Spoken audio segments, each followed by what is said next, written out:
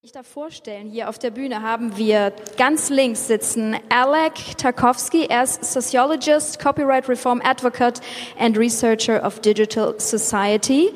Then we got the lady to my left, which is Theresa Nober, legal expert on copyright Communia. And we've got to her left Delia Brown, National Copyright Director for Australian Schools. And there is Paul. He is director of Kennisland, an Amsterdam-based think tank focusing on complex challenges in society require new forms of innovation. So, have fun. Thank you.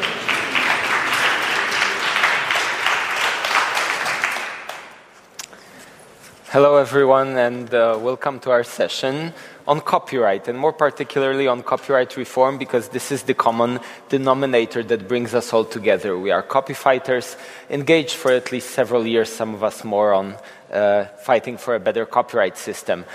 Why do we want to talk about copyright today? I feel that maybe 10 years or 5 years ago this didn't require an explanation. Today I think we are competing with many other issues that are of interest to people involved in digital rights, digital activism. Well, we need to do something with copyright, because if copyright is the air we breathe, this air is very stale.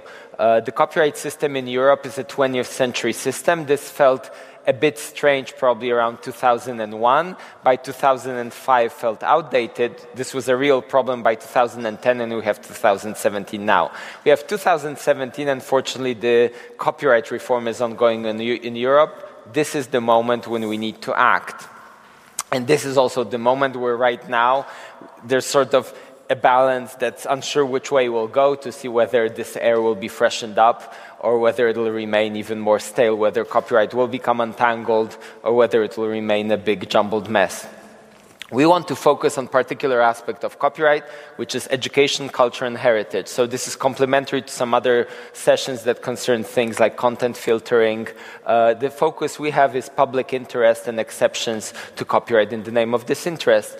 We'll start with a presentation by Delia, who will present a broader global perspective and the things that are happening in Australia, just to have, you know, a point of reference for what goes on here in Europe. So this is working, isn't it? Okay, yes. Good.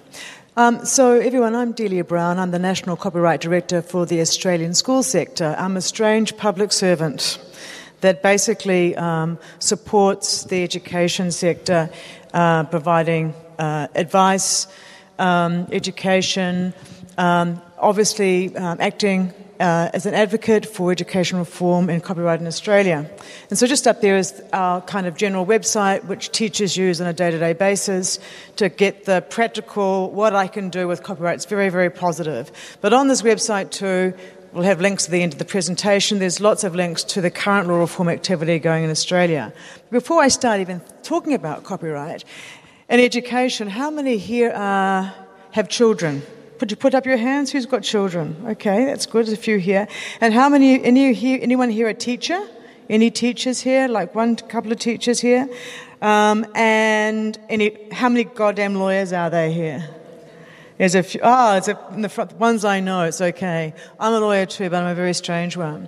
So education no longer kind of means this. In fact, you're suffering from the 20th century education system now, listening to me. But what it means now is this. It's 3D printing, it's kind of the flipped classroom, it's augmented reality, it's virtual reality, it's also bring your own device, it's document cameras, it's interactive whiteboards.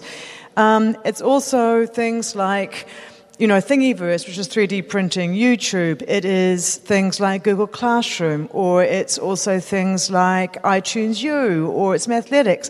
It's no longer textbooks. I don't get asked anymore about how much I can photocopy. I don't get asked anymore about the video recorder copying things from a free-to-air television or radio. It's completely different now. It is now the 21st century. And just what you see here is an infographic that we have on our website in Australia, which explains why Australian schools need fair use. And up here it's just showing you some of the things that we currently pay a license fee for when used in the classroom. And some of the things that are a little bit weird, like I can write on a blackboard, but if I write on an interactive whiteboard, I have to pay a license fee. I can screen an artwork in a classroom, but I can't show a poem. That's going to have a license fee. If I reproduce a Twitter feed, that can actually attract a license fee. If I print a Department of Health sheet on head lice, and if those of you kids know that lice at some stage will attack your children sometime at primary school, making a copy, all those sort of things attract a license fee or a remuneration fee under Australia's very complex compulsory licenses for education. So it's pretty inconsistent. Age of the photocopier and the video recorder, we've got the iPad, etc. And this is inconsistent. There's inconsistent rules, not just in Australia, but across all of the EU and many other countries.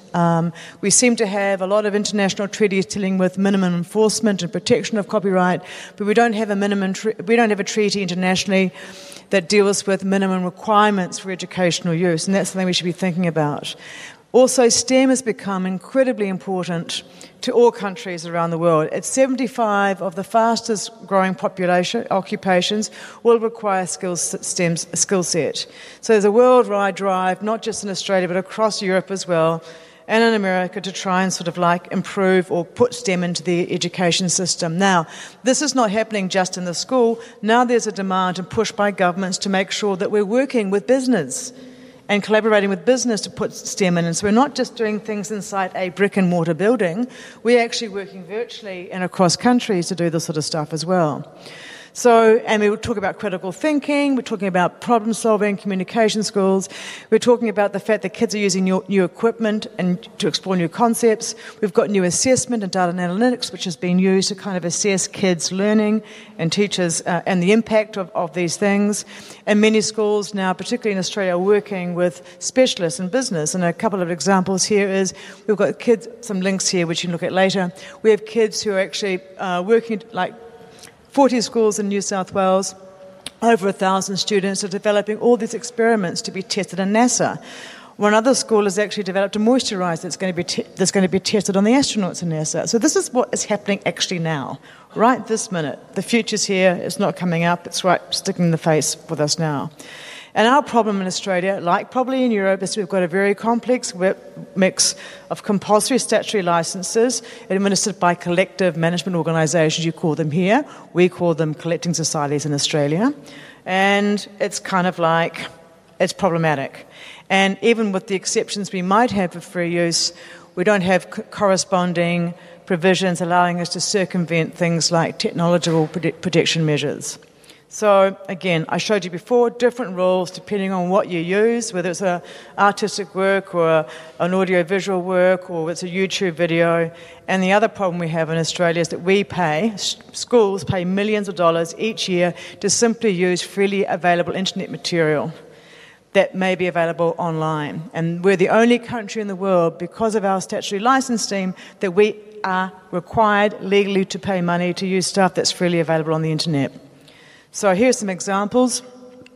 Displaying a Spanish translation, using a translation app, taking a screenshot of course offerings on universities, telling students to print an information sheet on malaria, telling students to print a page from the RSPCA, which is the Royal Society for Protection of Cruelty to Animals website, displaying an image of a cat on Pet Finder, taking a screenshot of a website that shows different times around the world.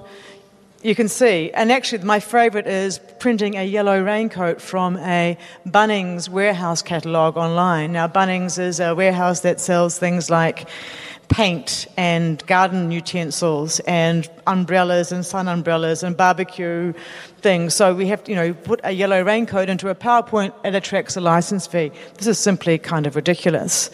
And also, we also pay for things called orphan works. Now, orphan works are works. Obviously, a lot of works on the internet are actually orphan works in the sense that you don't know who owns them. You don't know who the owner is. You can't find it.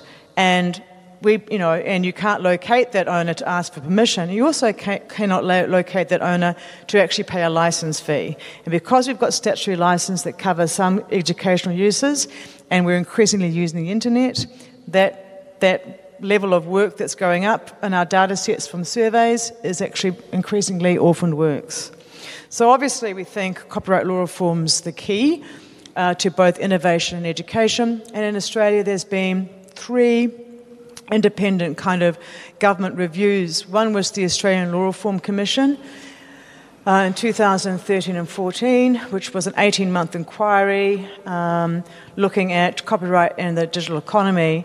And there was over sort of 109 consultations, 870 submissions, and they had 20 recommendations. And one of the recommendations, we'll see in a minute, it's the biggest thing we had in 25 years, talked about simplification of the statutory licences, which I won't bore you with because it's boring, but also suggests that we go towards a flexible fair use exception to copyright. One flexible exception that could replace 30 existing exceptions and outdated technical exceptions in our Copyright Act, and also be a much easier exception for teachers and the ordinary person to understand. And it would help us not just promoting innovation, it would match consumer expectations, be more flexible, and protect markets for artists and creators as well. And if you think about the other countries that have a fair use style exception, it's the USA, it's Israel, it's Singapore, it's South Korea. All these countries are doing very well in innovation. And I think the reason why that is because fair use is like a secret sauce that helps innovation and education and the digital economy of these countries. We're also suggesting in our situation that we're not getting rid of collective licensing. We think fair use plus collective licensing can coexist side by side. What fair use will do is mean that schools will stop wasting their education budgets paying for copying and communicating things of the internet or orphan works that really do not prejudice the interests of the copyright owner. So we won't pay for tourism maps or head lice information sheets or a picture of a yellow raincoat in an online catalogue for a shop. It doesn't mean that everything's going to be free. One thing I always like reminding people is Australia's about a population of about maybe 24 million. We have 3.5 million school children. We have almost 10,000 schools. That's who I look after in Australia.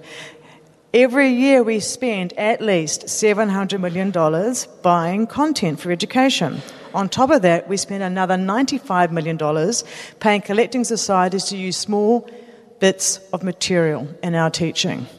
Now, the fair use will have some impact on the licence fee of $95 million, but it will have zero impact on the $700 million that we spend each year. 3 minutes. 3 minutes, okay. Now, we had the LRC recommendations and the report back in 2014, which recommended fair use. Government still wanted to have someone else talk about fair use, so we got the Productivity Commission. The Productivity Commission is a statutory authority set up in Australia which basically looks at the economic and social benefits of new legislation or policy. So it's an independent authority, that's what it does. Paul was worried about productivity being something a bit more Orwellian, but it's not that, not George Orwell. So they too supported the ALRC recommendations.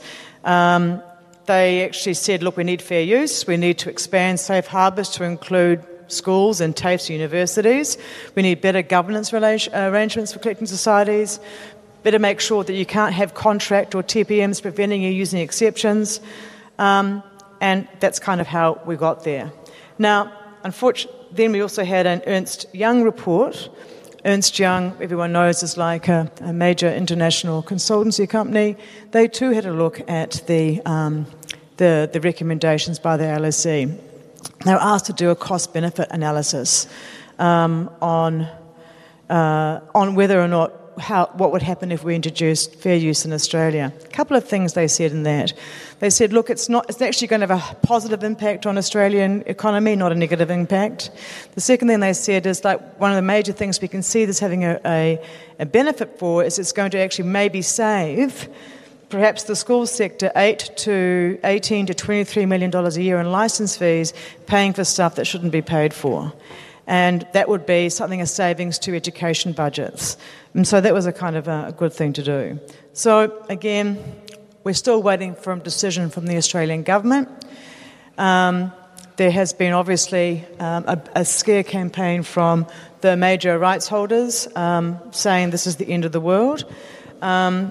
So not making a decision at this stage is not bad because they haven't said no yet, but I think we're going to have another 2 or 3 year fight before we get that. So at the end of this is just some links to stuff on our website talking about this in more detail, including recent reforms. Thanks very much.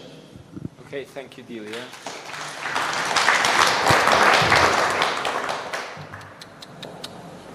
Thank you, Delia.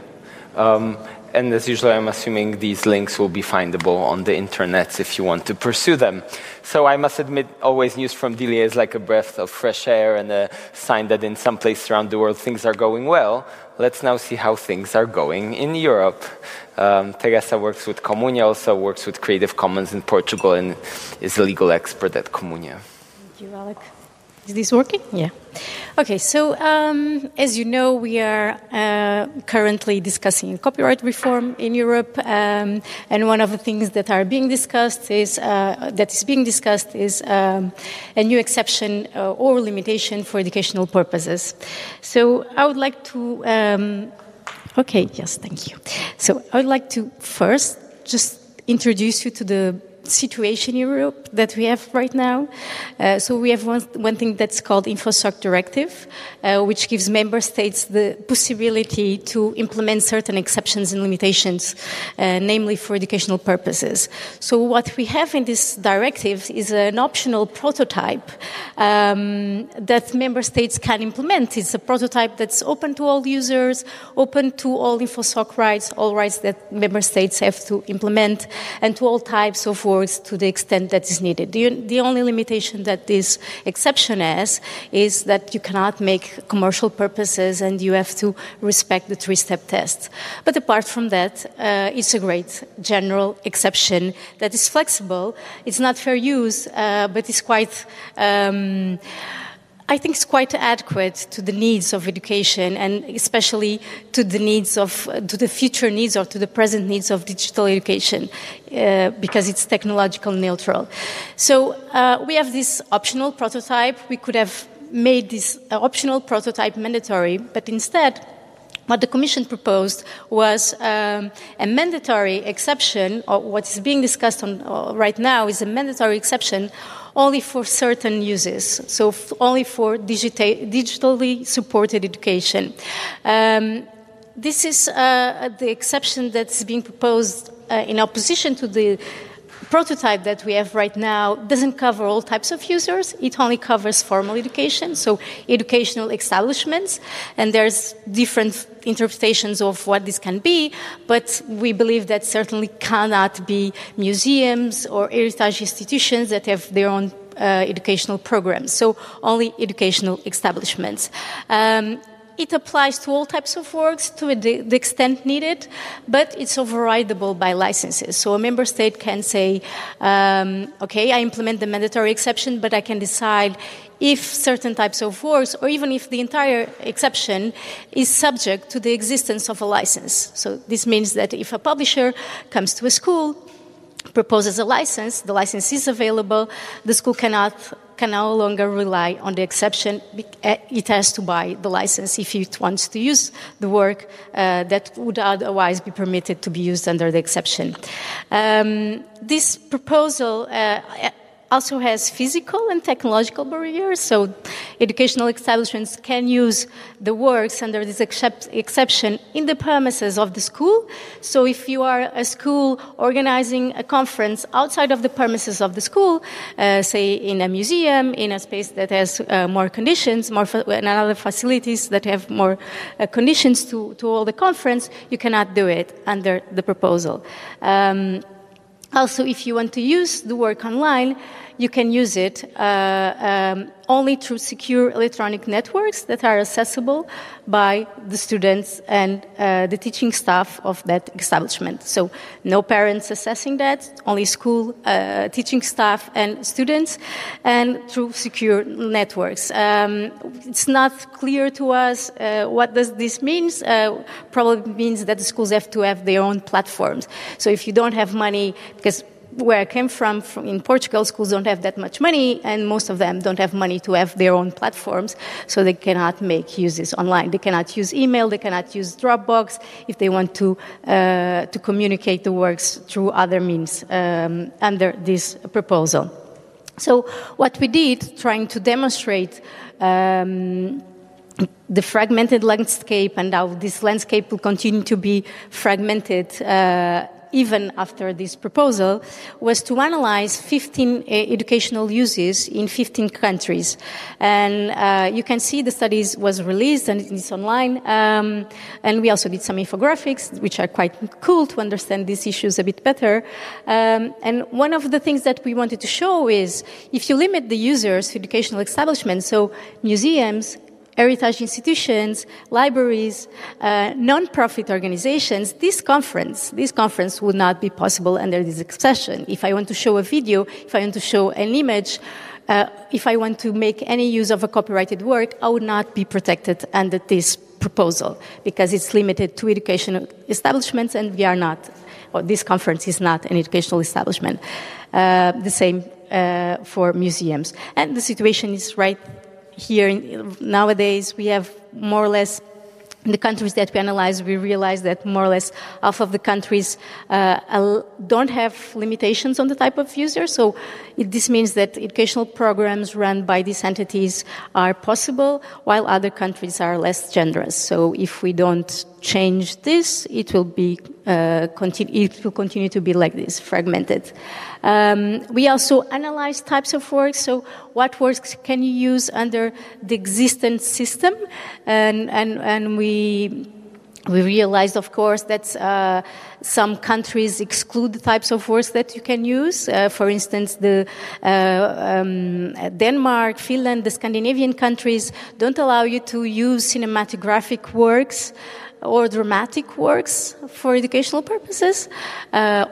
Let me maybe make a disclaimer or clarification. We didn't study the licenses that might exist and that schools might buy, and therefore, of course, I think in some of these countries, if you buy a license, you can use. So we were just looking into the law. So under the law, in the Scandinavian countries, you cannot use dramatic works, you cannot perform a dramatic play in school, and you cannot show a video, even if it's online on a free, publicly accessible website like YouTube.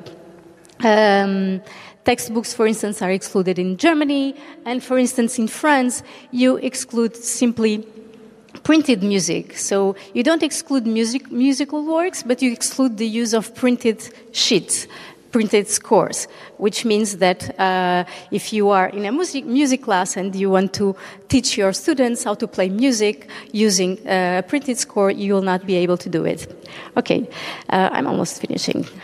So that's a problem that the current system probably will not, the current proposal probably will not solve, because although the proposal applies to all types of works, it allows license to take precedence over the exception. So it might exclude some works through licenses. What else? Extent of works. One thing is, you might not exclude certain types of works, but if you only allow the use of parts of a work, you will be excluding entire images, entire short works such as poems, entire short videos like the 3-minute, 2-minute videos that are available online on YouTube. And I've heard that some people might be considering introducing that possibility of limiting the extension of works that you can use under the current proposal, which would be a shame, because I think that's one of the few things that we won in the European Commission proposal, was the possibility to use works to whatever extent that was needed. So even if you lose that, then I think we'll lose most of the good things that we had achieved at this point. So two last slides just to show you how having a proposal like the one that the Commission has on the table of an exception that only allows for certain uses, so in this case digital uses, excluding all non-digital uses, how can this impact real-life teaching? So this is most teachers don't use anymore in Europe, don't use DVDs in class. I don't know if they use or not, but mostly they must use online videos.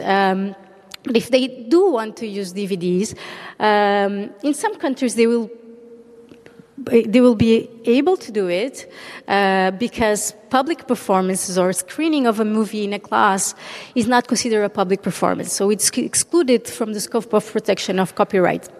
So you don't have the exclusive right to prevent others from using, screening DVDs in class. But if you show that same video through an online platform, the right involved is not the same right. It's not a public performance right, but a public communication right. This is tricky, but just to let you know that in some countries, public performance and therefore screening of a video from a DVD would be possible. And in those same countries, for instance, Netherlands and Italy, if a teacher wants to show the video not from a DVD but from a YouTube channel, he will not be able to do it. At least it's not clear from the law that he will be able to do it because that right is not excluded from the scope of protection of copyright. Thank you.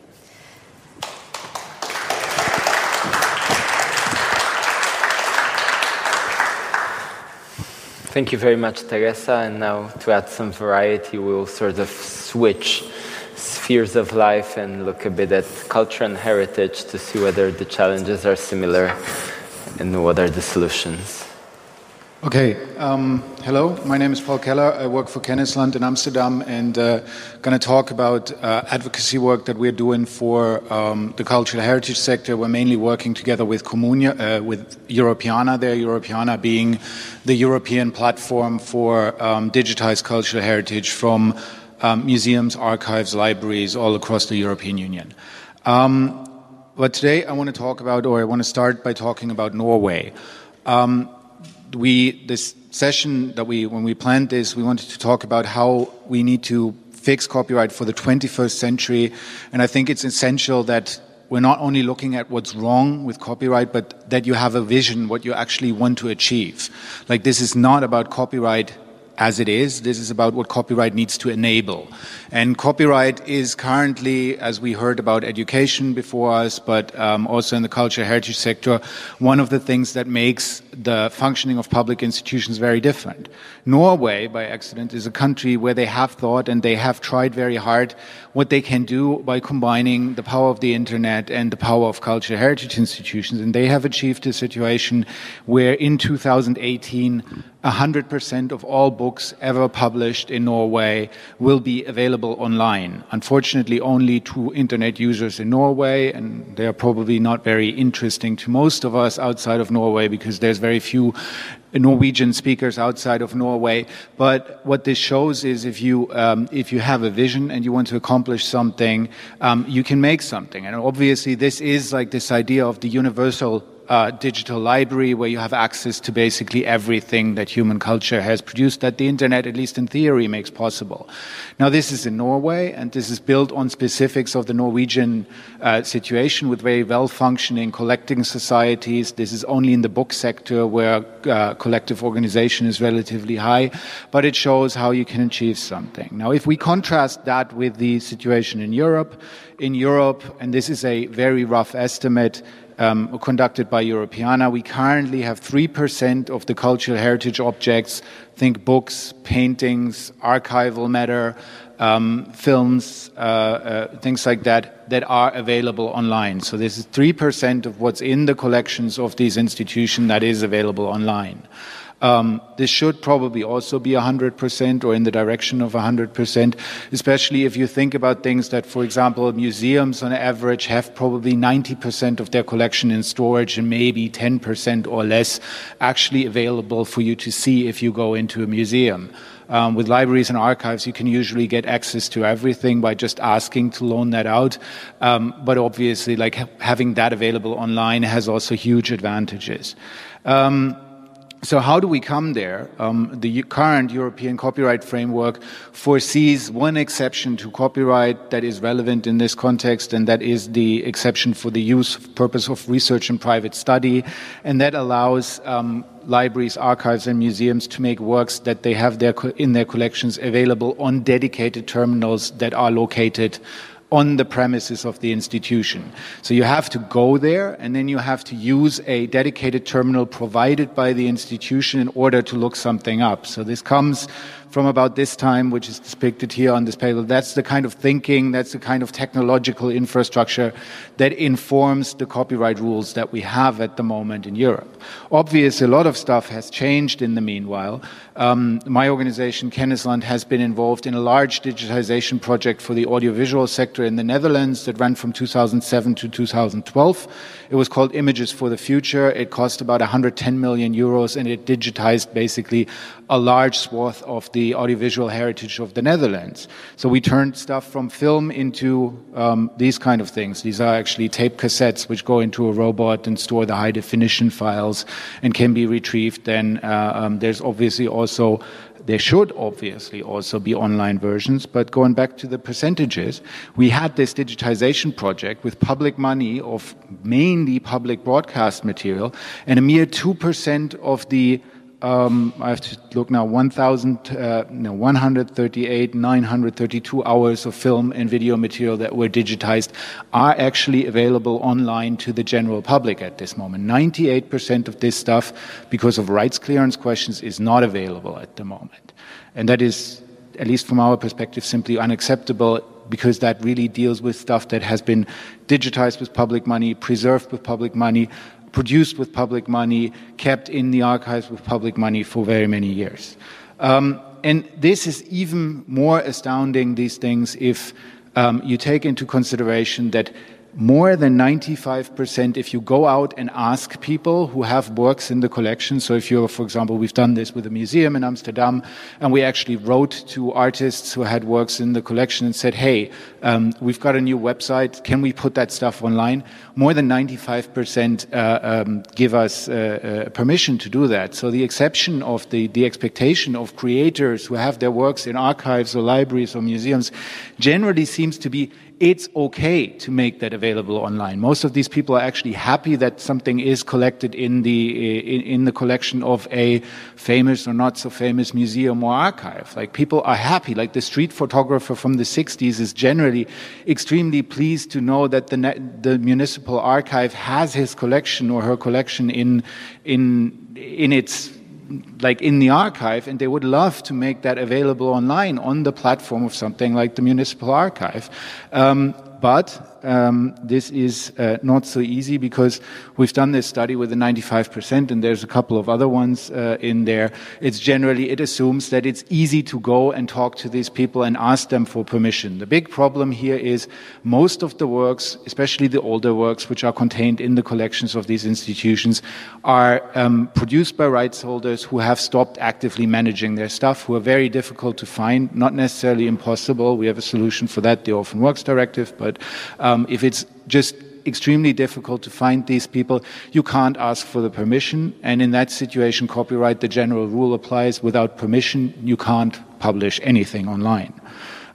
This has resulted in a situation which we call the 20th century black hole. If you can see this here, this is like a data analysis of the collection of Europeana, and it shows like increased numbers of works from, like, this is the year of creation, so it starts with 1800 here on this side, and you see a drop-off starting about at 1900, and then really, like, it starts flatlining halfway through the 20th century. That is exactly where copyright starts to apply for sure, and that period before is where copyright probably applies. So the effect of copyright is a suppression of access to the cultural heritage, which in Europe generally is preserved by public interest institutions who are funded with taxpayer money. And we need to break out of that. Yeah, and that's going to be fine. So the good news here is that the European Commission has actually, in that proposal for a new directive on copyright in the digital single market that basically every speaker before me referred to, has introduced a chapter on out-of-commerce works. So that's basically those type of works where Copyright still applies, but they are not in commerce anymore. They are not actively managed anymore. So the category of works which creates this 20th century black hole. So they come up with a proposal of how to fix this. But unfortunately, they've come up with the Norwegian version. Basically, they say you need to do this via extended collective licensing because, look, extended collective licensing works because it works in Norway. Now, the Norwegians, when they passed their laws, they looked at their situation, they looked at the situation they had, and they said, in the book sector, we can actually work with collecting societies because we have very good representation in the collecting society. We can extend that representation, and that allows them to achieve this 100%.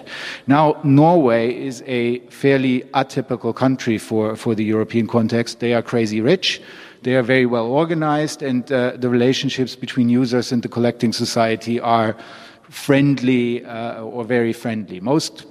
Most of the other European countries don't really meet any of these three conditions, and this only works for the book sector for them. This is also not an answer for visual artworks or for archival material or the visual archive. There's no collective representation there at all. So the Commission looks at Norway, says this is the solution. We want to work with licensing because we're opposed to exceptions. And so they've drafted something which basically tries to impose that Norwegian mechanism on the entire European Union, where the preconditions, being a rich country, having well-functioning, well-representative collective management societies, do not exist. So if the Commission's proposal goes through, we will have a solution on paper that will be useless in most of the sectors, so in the audiovisual sector, probably also in the visual arts sector for large parts, and in many, many countries where like the collective management system isn't as well developed in Europe. So what we are working to, that's museums, archives, Europeana, a number of organizations are advocating for to combine this, and I think I've heard that in both presentations before. It needs to be a combination of extended collective licensing and an exception.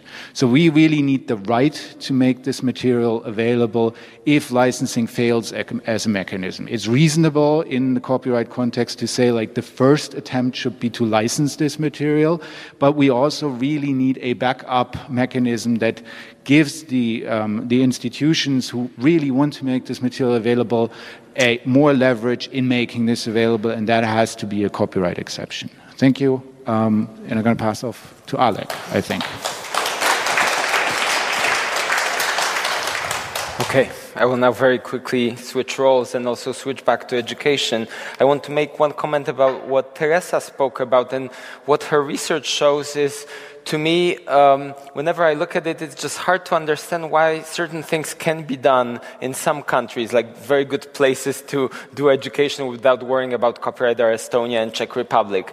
And, you know, the sky doesn't fall there. And in other countries, you simply cannot. And then the most common argument from publishers is local specificity. And I just cannot imagine what's the local specificity, say, of France that limits educators to do certain things you can do, 1,000 kilometers further east.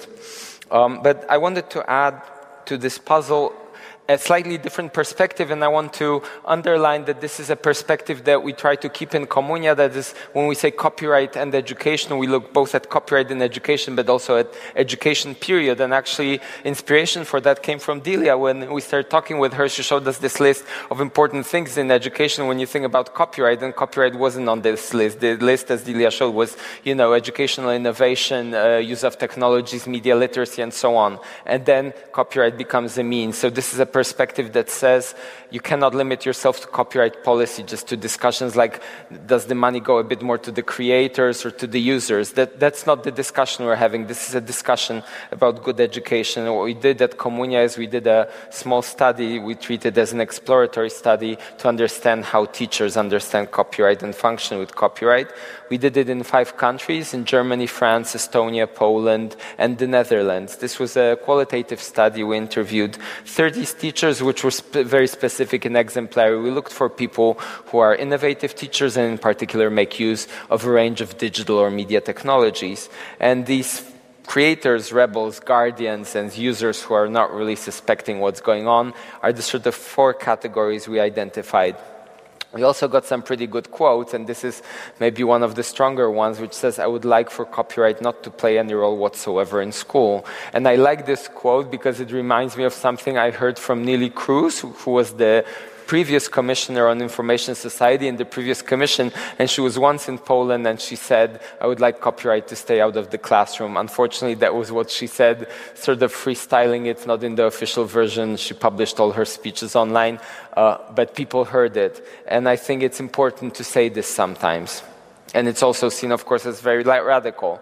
Teachers are not really radical when they look at copyright. They don't like part of it, which is copyright law as a market mechanism that sort of pulls out funds from the educational system. We got a lot of such responses, but they also like copyright when it's seen as an element of creativity, and not just by artists, but by themselves. These exemplary teachers, for instance, often write textbooks, educational resources, and in that case, they understand copyright pretty well, and they treat it as a friend. I want to underline it because we're not talking with a bunch of radicals. Of course, they were unique. We also talk with them how their peers are doing. And I also want to underline, in general, it's a hard discussion. You cannot really talk about details of copyright law. At this level, very few educators can function. We only found once in a while, the best sort of trainer on copyright in Estonia. Obviously, he was knowledgeable. But they say that in general, there are sort of two paths that lead teachers to understanding copyright. One is dealing with technology. The other is dealing with children, with your students who come and you notice they're doing something weird on the internet, or maybe they ask you questions whether you're legally playing a movie in class, and you start to think, ooh, I don't know. And I think this is important because this sort of confirms also what Delia shows, and is sort of an insight into how to build policy. If we want good copyright, it needs to sort of solve challenges created by modern technologies and be useful to the new generation, to the young people. So I really like this result that comes from the study. Another thing we try to do is sort of map how these teachers think about copyright, and we created this simple scheme which you can see, and basically it divides teachers based on how they use new technologies and how they respect or disregard copyright law. So in one corner we have creators who make high use of technology but also respect copyright. There are those authors of textbooks, and on the opposite we have people who make very little use and disregard copyright. Basically they use stuff online, they don't know what's going on, they might be breaking the law. There are also guardians who just pay a lot of attention to copyright out of fear, and maybe the most interesting category, the rebel, who basically does things understanding that he's probably breaking the law because that's what education needs in her belief. So it's a kind of educational social disobedience. You can find a lot more about these sort of ideal types in our research. We got some insights from educators what good copyright would be for them. As I said, these are not precise recommendations, but it's very clear that they understand that the goal of copyright in education is not to generate high revenue, and this is also something that we take from them and put into our work as Komunia, is that we really need to talk a lot more about education and debates that often concern only copyright. And also to create a safe space for educators. This is a pretty cool graphic which got designed for us by Brian Mathers, a British sort of visual thinker, which shows that today the exception is pretty narrow. And we really need to extend it to encompass education, because then educators can stop asking questions, am I really doing this legally? Or need to stop spending time, fearing something wrong is going on and being those copyright guardians. That's not their role. So thank you very much. That's the end of our presentations. We now have around 10 to 15 minutes for a Q&A session. So maybe you have some questions, and I will try to see your hands. We do have a question up here in the front. Only one remark. I would beg you not to forget the adult education. You're talking about schools, universities, but we are talking about lifelong learning. So I'm working for an adult education center, and we have a bigger problem with the schools. Agree. That's a good comment. Do you want to address that? Because it's a very good point. That is something we've also talked about in Australia, why we were wanting a flexible fair usage, because we don't want this exception being limited to education institutions, but we want it to be more expansive, which is covering anywhere that you're learning, and that would be adult education, or it could be industry as well. And that's an argument we try to use in European debates. You know, we have in Europe a lifelong learning strategy. There's all this debate, which I think is also very present in Germany now with the Industry 4.0 and the attached idea of Education 4.0, that it's vocational training, it's really modern vocational training, it's training throughout your life. And with copyright, we have a lot that says, well, you can do it in the building of a school or university, so it finishes at some point. Yeah. I think it's a bad policy if you discriminate against entities and users.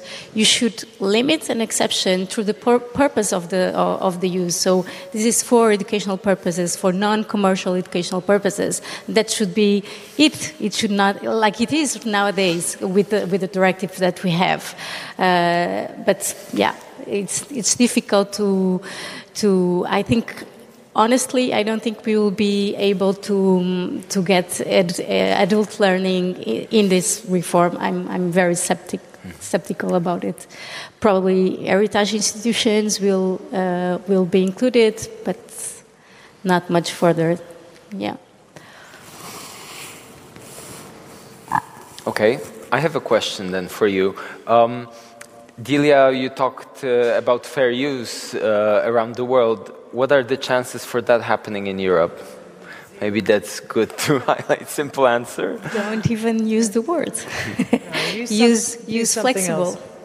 Flexible exceptional. Don't use the word fair. Mm-hmm. Which is what we have. I know you don't like me to say the word InfoSoc, but that's exactly what InfoSoc is. What we have nowadays is a flexible exception, and the countries that have implemented it as it is, they have quite flexible opportunities for teachers and educators, and you can have it as you have nowadays. You cannot have it under this proposal.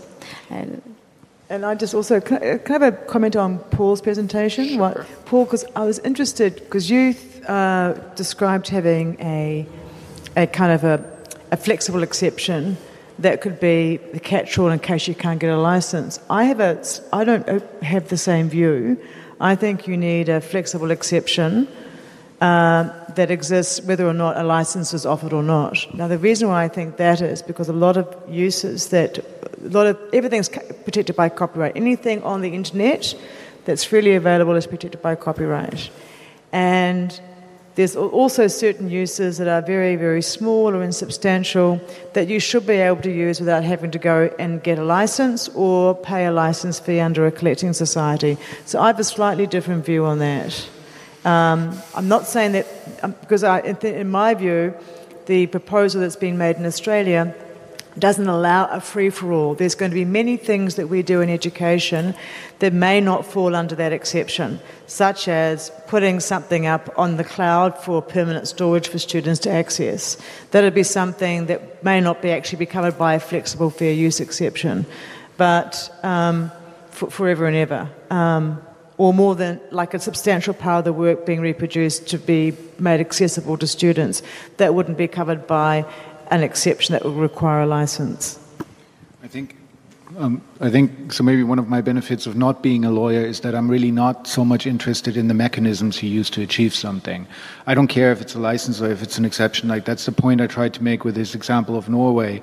I think the point is we as a society need to agree time and time again what kind of behaviors we want to enable, what type of behaviors we want to give creators exclusive control, and what times we don't. And I do think, for me personally, both of these things, like the access to our cultural heritage, but also the access or the use of stuff in educational contexts, as wide as they may be, are clearly social objectives or political objectives that governments and societies invest huge amounts of money in.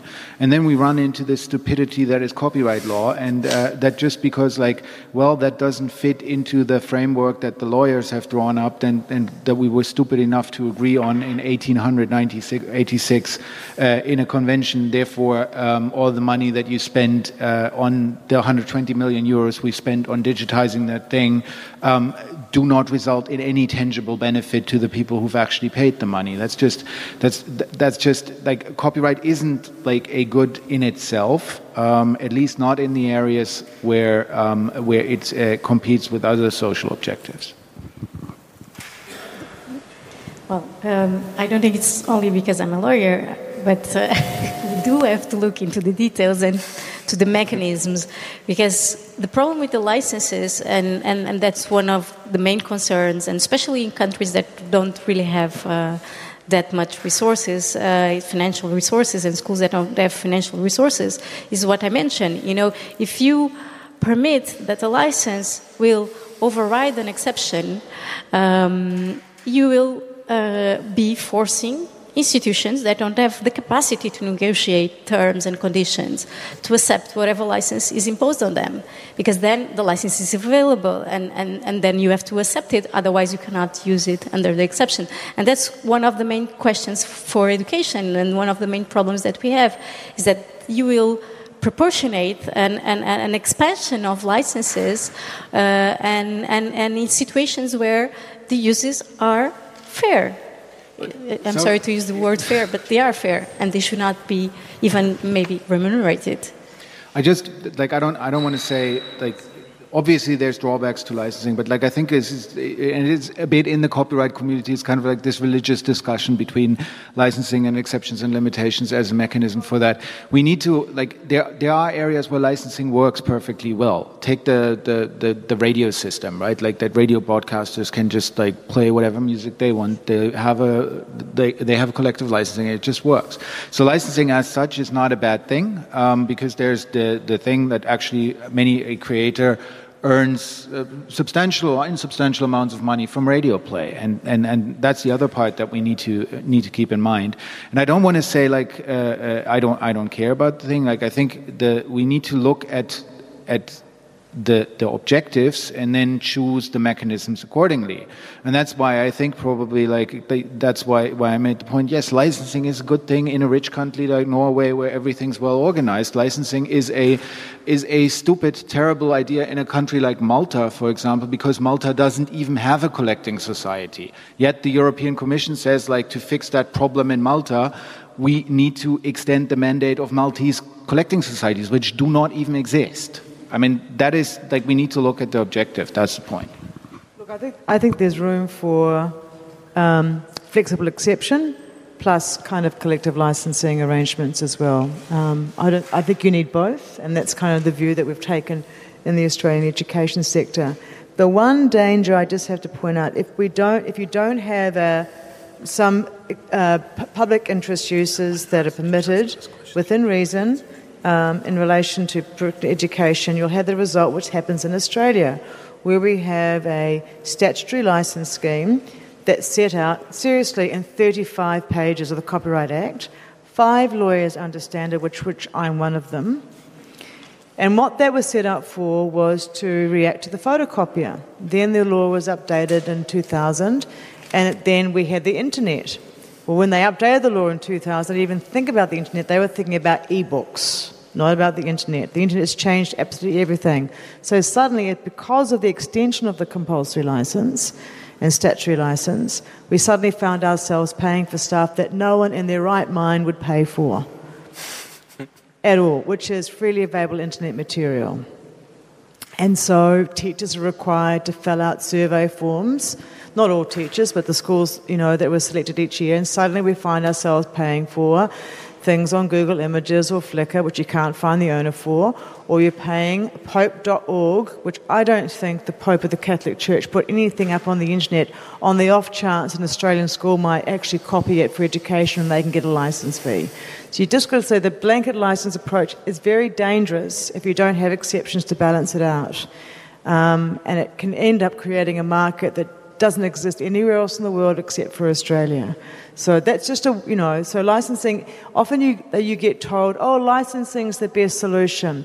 And I go, it's not the only solution, it's part of the solution. Okay, this is the final call. If you have a question, speak up right now. Oh, great, it worked. A question to Delia. I'm dealing with these things a lot, and I wondered, you said you could imagine a fair use scheme combined with some kind of remuneration scheme by collecting societies. And every time I come up with that idea and talk to European people, they say, well, how can you allocate the money then? how do you pay it? For what do you pay it if you don't have fixed rules, right? Nowadays, it's like you can make a copy for school educational purposes, whatever it is, and then you pay a quarter of a hundredth of a cent or whatever, and then you can allocate the money somehow, right? It works more or less good, but if you have a lump sum rule, like a basic open norm, like fair use, then it's even harder to allocate the money which you're pulling. Well, that actually is the collecting society's role, to exclude those types of materials. And what I would be able to do, because I negotiate with the collecting societies on behalf of all the schools in Australia and all the TAFEs in Australia. So it's they don't have to come to each school and get it, for instance. And that happens in the UK and that happens in Canada as well with their collecting societies.